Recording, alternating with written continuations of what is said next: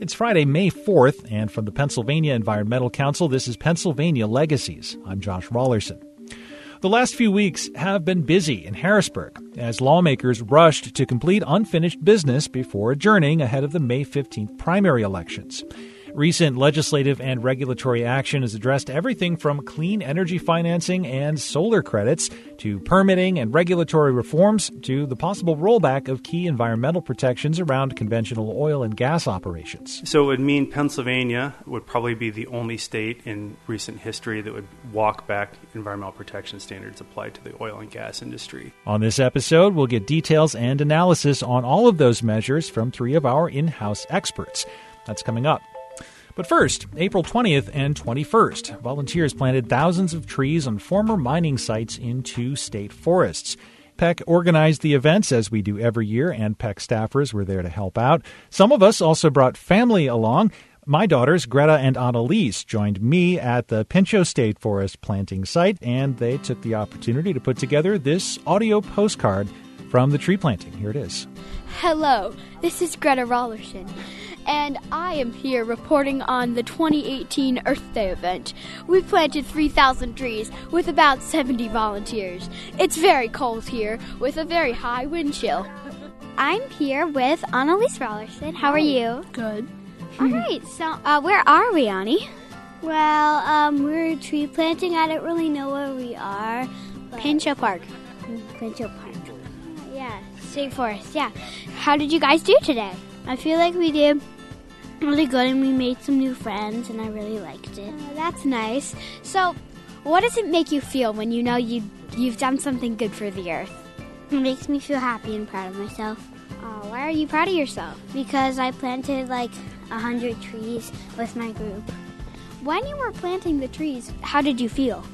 I felt proud of myself when I planted one, and when I was digging, I felt happy. Was it hard? Kind of. Kind of. Can you explain, like, how did you do it? Well, you got this long stick. It's like a shovel, and you would, like, press it into the ground. You would, like, pull it up high, and then press it way into the ground. And me and my sister like to jump on it, and it was really fun. Yeah. And then you would get the plant and then put it in and cover it up with dirt. That's very good for the earth. So, would you come back next year? Yes. Hi, can I interview you? You sure can. So what's your name? My name is Lori. Hi, Lori.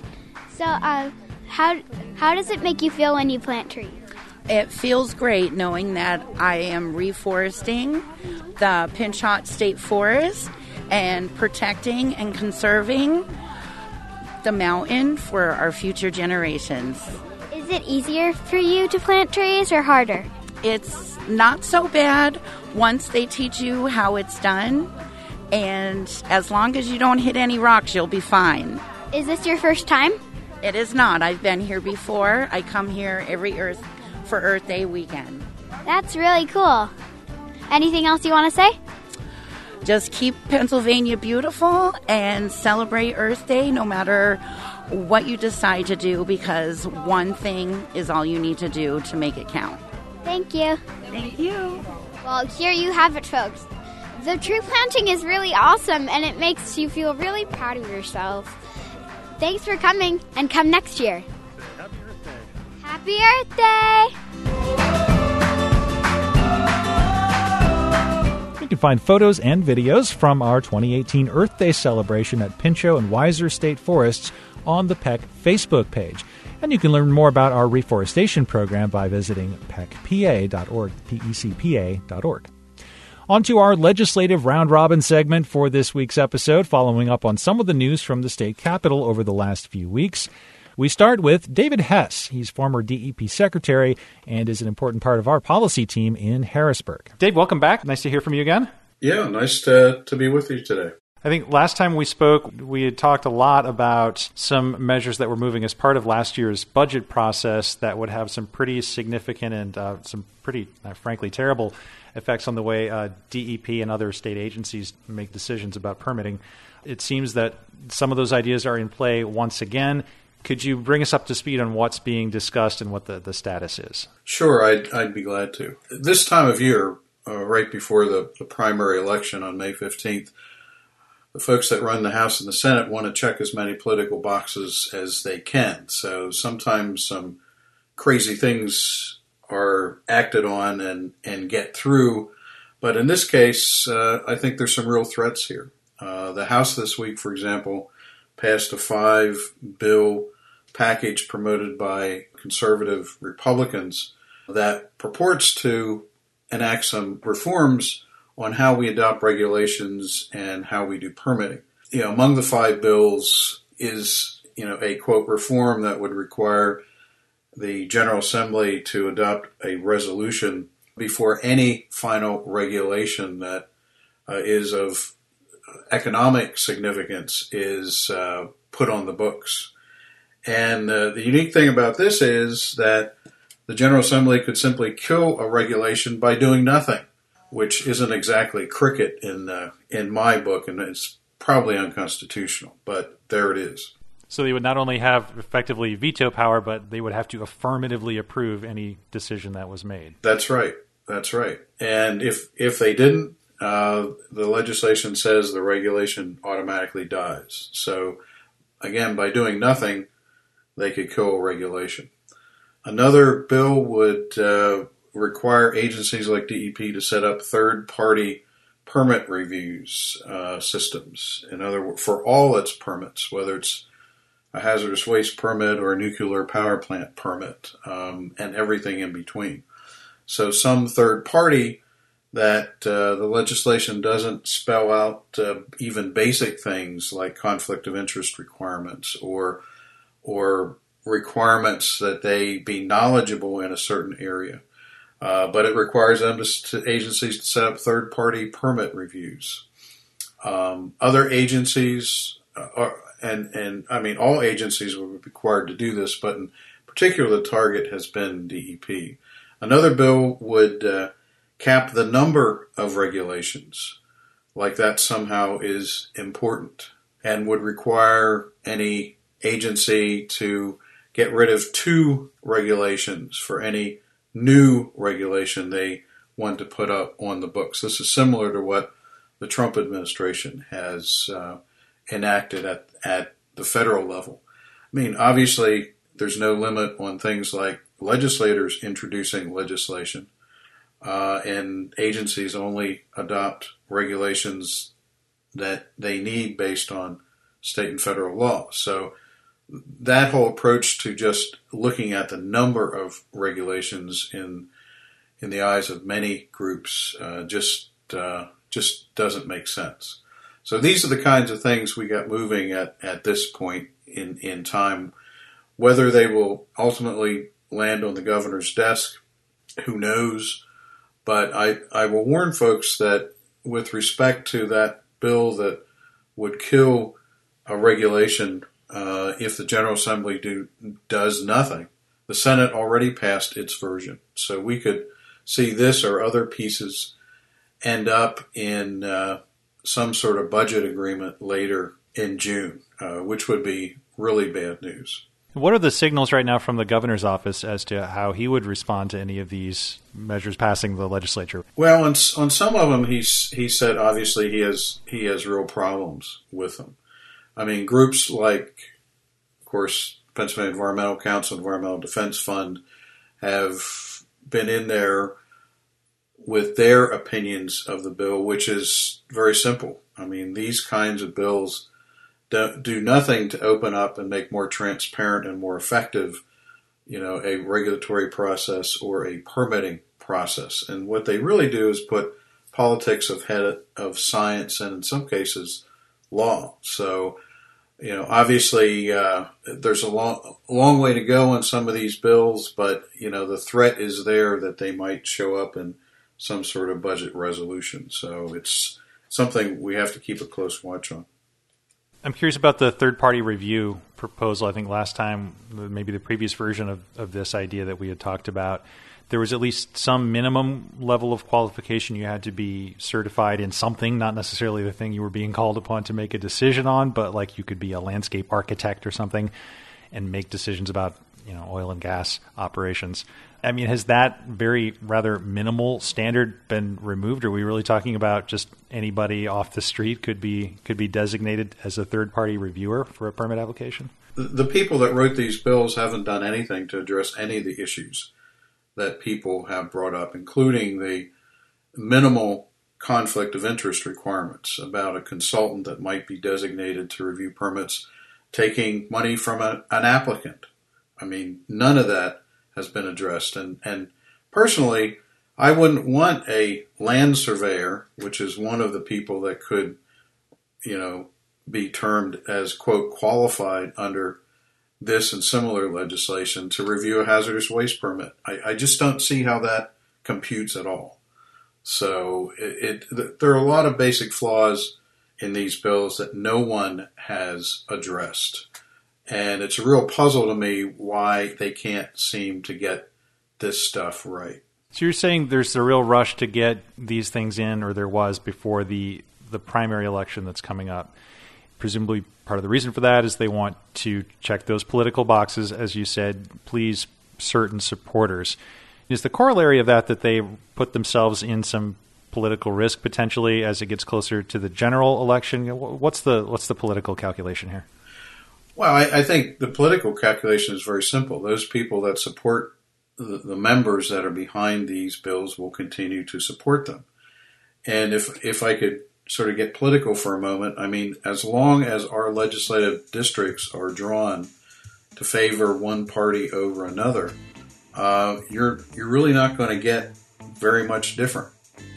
They really don't run a risk of running afoul of their entire district in a general election in November because the districts are drawn to favor one party or another.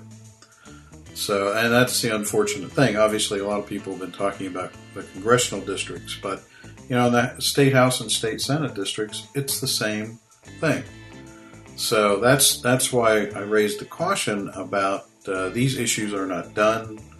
They will be on the table during budget season and after. So it's something we all need to watch out for. All right, we'll check in with you again when the next shoe drops. Mr. Hess, former DEP Secretary with Creasy Associates, thanks again for your time. Okay, thank you.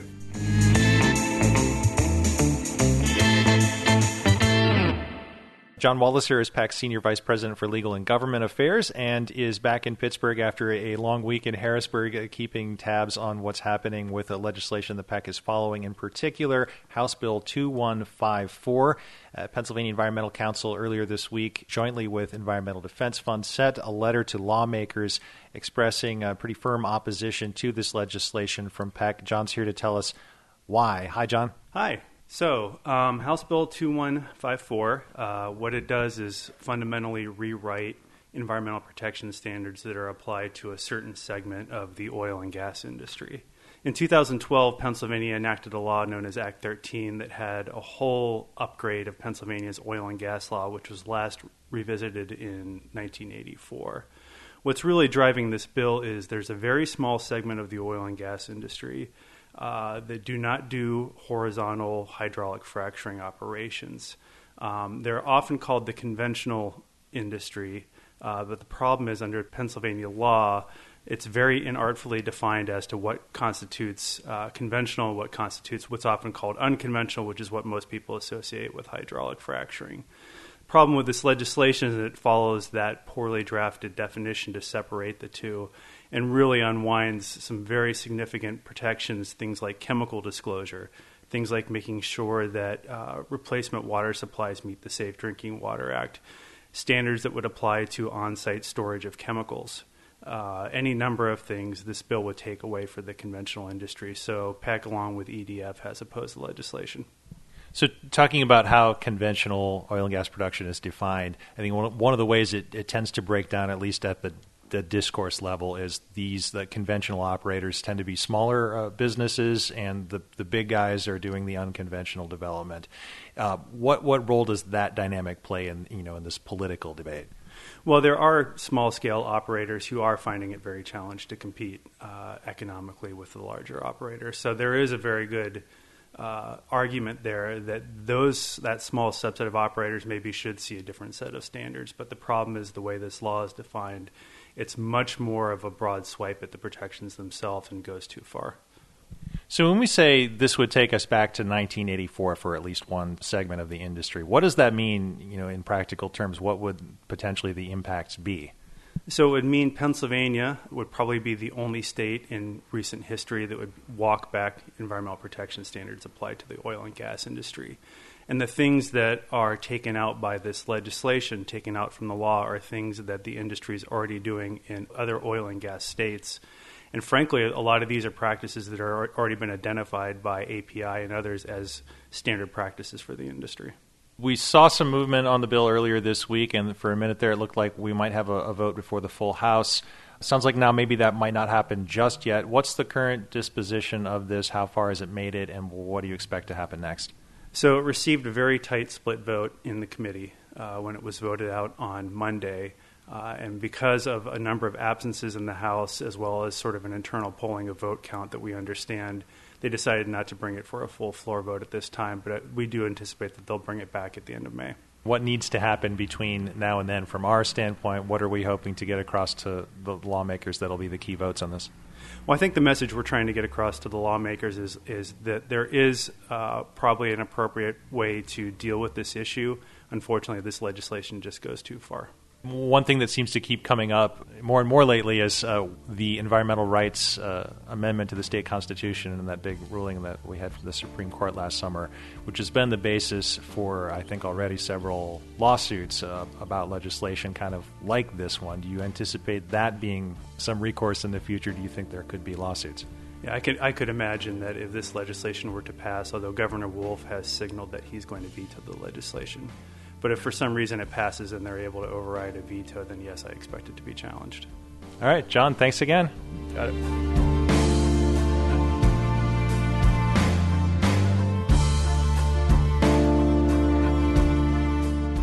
May 1st saw the passage in the Pennsylvania State Senate of Senate Bill 234, establishing a Pennsylvania Property Assessed Clean Energy, or PACE, program for the state. This is a piece of legislation that fits into the category of bills that we're very closely interested in at PEC, insofar as it informs our work on decarbonization. The person who is heading up that initiative on our behalf is Alyssa Berger, our Senior Energy and Climate Policy Advisor, who joins us now to explain a bit more about what's in the bill and why it's so important. Hi, Alyssa. Hello. So first of all, what is PACE? How does it work? Why do we care? Sure. So commercial PACE, as you mentioned, stands for Property Assessed Clean Energy. So there can be both commercial and residential PACE. And really what this means is it provides upfront capital for an interested business owner or resident to use that money specifically for energy efficiency or renewable energy projects. And then basically you're paying it back, that kind of loan, if you will, from your savings. And so in residential, that's known as like a lien on your home, and commercial PACE structured slightly differently. But in order, because again, this is a somewhat complex financial product, you need enabling legislation. So that's what Pennsylvania is attempting to do, is to pass enabling commercial PACE legislation. A number of other states already have commercial PACE on the books. So, if folks are really interested, I strongly recommend checking out, I think it's pacenow.org, but they have a really great map that shows which states allow residential PACE and commercial PACE, and you can learn a little bit more about kind of the commercial PACE 101, background structure there, because again, it's a financial mechanism. So more on the difference between commercial and residential. What are the important differences, and is there a reason why Pennsylvania is going after the commercial piece of it first? Is residential PACE also on the agenda later on, do you think? It could be. So the reason that they're split out is that residential PACE tends to be a little bit trickier. There tends to be a little more pushback because the residential PACE loan will take precedence over the mortgage in the lien order. And so some of the housing agencies like Fannie Mae, Freddie Mac, as residential PACE was first gaining steam, really had some concerns about that order of operations, in that they always wanted the mortgage to be first if, a home went into default or that kind of a thing. So residential PACE got caught, gummed up, if you will, in some legal challenges.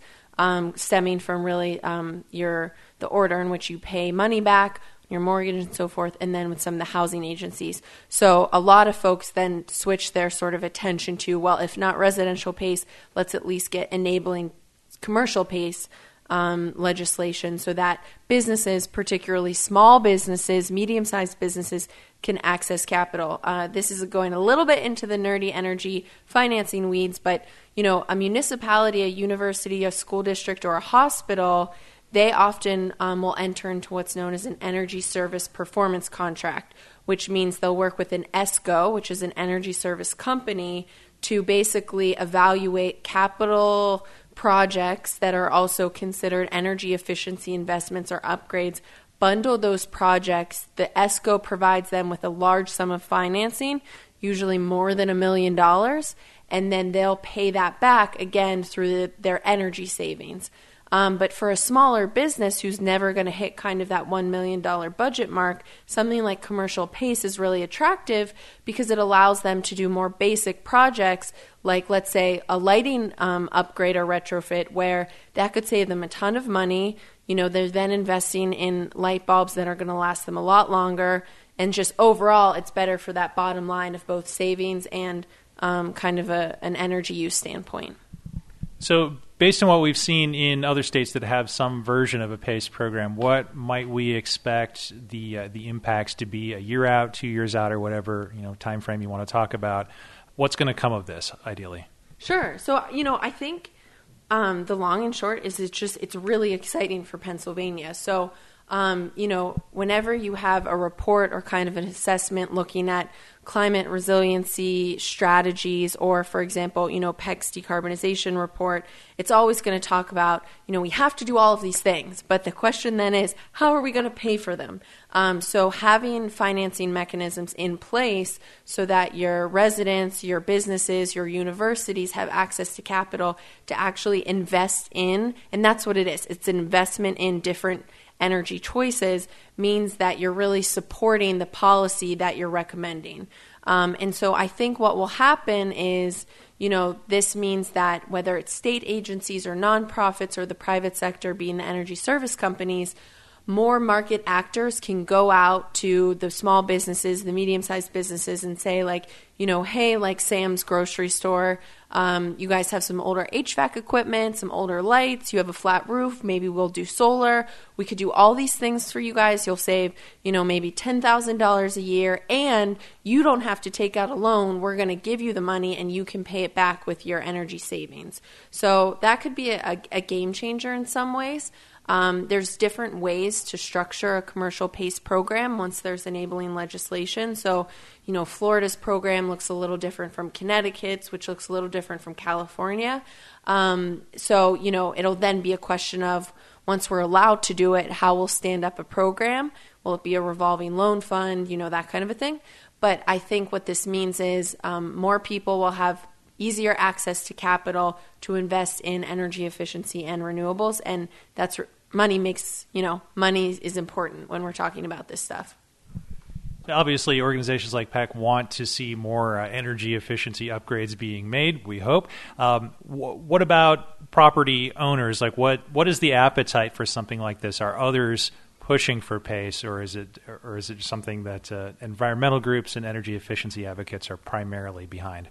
Yeah, I mean, it's sort of something that everyone can get behind, and I say that really specifically to commercial PACE. Again, the residential PACE programs have really been gummed up with this lean situation where they want the mortgage to be the priority, the housing agencies do. So if you go to pacenation.us and you look at the commercial PACE map versus the residential PACE map, residential PACE now is only allowed in Missouri, Florida, and California. So that's just 3 states.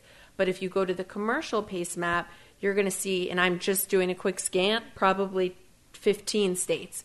Everyone from Oregon to Texas to Arkansas, Ohio, Kentucky, Virginia, New York, that's at quick glance. So commercial PACE is a little bit easier right now to set up and structure. But again, because it's it's a financing mechanism, and because it can help bring together both public and private sector participants, you have kind of everyone championing this. So for example, as Senate Bill 234 has moved through committee and then the full Senate, it unanimously passed the Commerce Committee, and then it had a strong bipartisan vote of 42-8 in the full Senate. So, I think we can take from that a lot of folks are supportive because legislators are hearing from businesses and owners, employees, the energy service companies, hey, this works for all of us. Please make sure it happens. And it sounds like there's every reason to think that this will go pretty smoothly in the House as well. Is that fair? I think so, yes. That is what we're hearing. There's no reason to believe that there's going to be a challenge in the House. So hopefully we're going to see this passed pretty soon. And, Pennsylvania has been looking at commercial PACE for well over 5, 6, 7 years. So the fact that we're close to getting across the finish line and making this a reality, I think, is a big deal and a big win for decarbonization, clean tech, clean energy for the state. And then shifting gears a little bit, so to speak, another big development in the last week that we've heard about has to do with solar energy credits and the market in Pennsylvania for those credits. First of all, tell me about the legislation, that issue here, and then the decision that was handed down by the Public Utility Commission last week. Sure. So we'll keep this somewhat high level, but it's a really big deal. And again, another big win for clean energy and decarbonization in Pennsylvania. So a solar renewable energy credit, referred to as an SREC, is sort of a financing Bitcoin-ish thing that gets tacked on to a solar project. It's the way that developers and those that are financing them can kind of make money. So SREC prices matter. And Pennsylvania, had a strong solar market back when ARA funding the Reinvestment Act dollars at the federal level. And then when Governor Rendell was in Harrisburg, we had state incentives as well. What happened, though, is we had open borders, and what that means is outside projects could provide their SRECs to meet our alternative energy portfolio standard renewables requirement.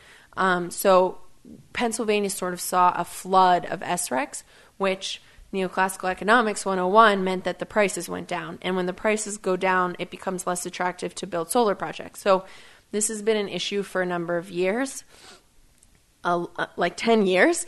And so when Act 40 passed last year, that was a big deal because finally I think everyone realized, hey, we need to make some changes if we want to sort of improve the market conditions for solar in Pennsylvania. So when that passed, it then went to the Public Utilities Commission for kind of, if you will, interpretation prior to implementation. So in December of 2017, what we saw is known as a tentative implementing order. It basically gives us a sense of, okay, this is what the commissioners are thinking about. It's not final, and it provides an opportunity for people to provide feedback. But what happened is when the TIO came out, 3 commissioners basically said, we're interpreting the legislation this way, and then Vice Chairman Place and Commissioner Brown actually offered up an alternative interpretation. So this isn't all that common. They offered up an alternative interpretation and said, we believe the spirit of the legislation meant to close the borders, to improve kind of market conditions, so we don't have this like flooding of outside SRECs. And so really from the end of December until 2 weeks ago, nobody really knew how this was going to play out. So for all of you energy nerds out there, folks were really on the edge of their seats to know like what's going to happen. And then at the last public PUC meeting, kind of much to everyone's surprise, all 5 commissioners came out in favor of the alternative interpretation, which meant that all 5 commissioners agreed, this is good for Pennsylvania. A strong solar market's good for Pennsylvania. And to have a strong solar market, we're going to close off the borders and we're going to change the way we allow and count SRECs to meet things like our alternative energy portfolio standard. So again, this is a significant change, a great development for solar in Pennsylvania. And while it won't necessarily change the SREC prices overnight, it is going to bolster them, and we are going to see them go up, I think, moving forward. The other thing that this signals to the national market, because you have to keep in mind, the solar market, internationally as well as domestically, has become very sophisticated. Technology is improving rapidly as it relates to solar thermal, concentrating solar panels. And so what this also does is I think that this says to all of the large solar developers as well as the smaller ones and investors, venture capitalists, that Pennsylvania is taking investments in clean energy seriously. And so I think this is a proud moment for Pennsylvania to be able to sort of say to the rest of the country, hey, we know that solar is important for our economy, that solar jobs, producing cleaner energy so we have healthier air and so forth for our next generation. And we understand how the market works. So we've made these changes. We're aligning policy and market signals. And now come build solar in the state. So it's a big deal, and we'll continue to follow it as kind of these small changes get made within the program, and then when the program's fully kind of stood up, we can certainly report back on it. So the upshot is that solar manufacturers and companies are going to have much stronger incentives to do business in Pennsylvania. We don't know exactly how soon we'll start seeing the effects of that, but is it accurate to say that this is sort of the last major legislative regulatory policy hurdle to be cleared? Yeah, I think Act 40 specific to the SREC and border concept, kind of that in-state versus out-of-state SREC concept, this change is significant. I think what will be additionally significant is that you're starting to see states pass kind of updated large energy packages. So Illinois has done this recently, and then New Jersey just 3 weeks ago passed 2 pieces of legislation all about kind of energy, clean energy, both relating to some of their nuclear assets as well as their renewable portfolio standard. And so, I think also next up will be Pennsylvania's renewable portfolio standard kind of expires, if you will. I'm using air quotes, expires in 2021, which in the policy world isn't all that far away. And so, right now I believe the state utilities are required to, we have to meet 8% of generation with renewable energy. I hope that's right, 8%. New Jersey's legislation just passed, and that's moving New Jersey's RPS target to 40%. So I would say that, if Pennsylvania can now increase our RPS target, I think with commercial pace, solar, a number of other things, what we're doing is we're enabling the right tools and policies to then go after something as ambitious as a 25%, 30% RPS target related to producing energy with clean energy. Alyssa Berger, our in-house energy policy expert, decarbonization czar. Thanks for your time. No problem.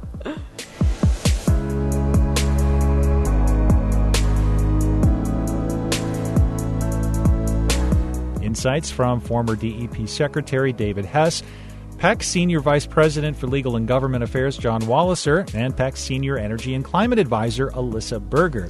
You can follow the progress of these pieces of legislation and many other bills and measures on the PEC Bill Tracker at the PEC website, pecpa.org.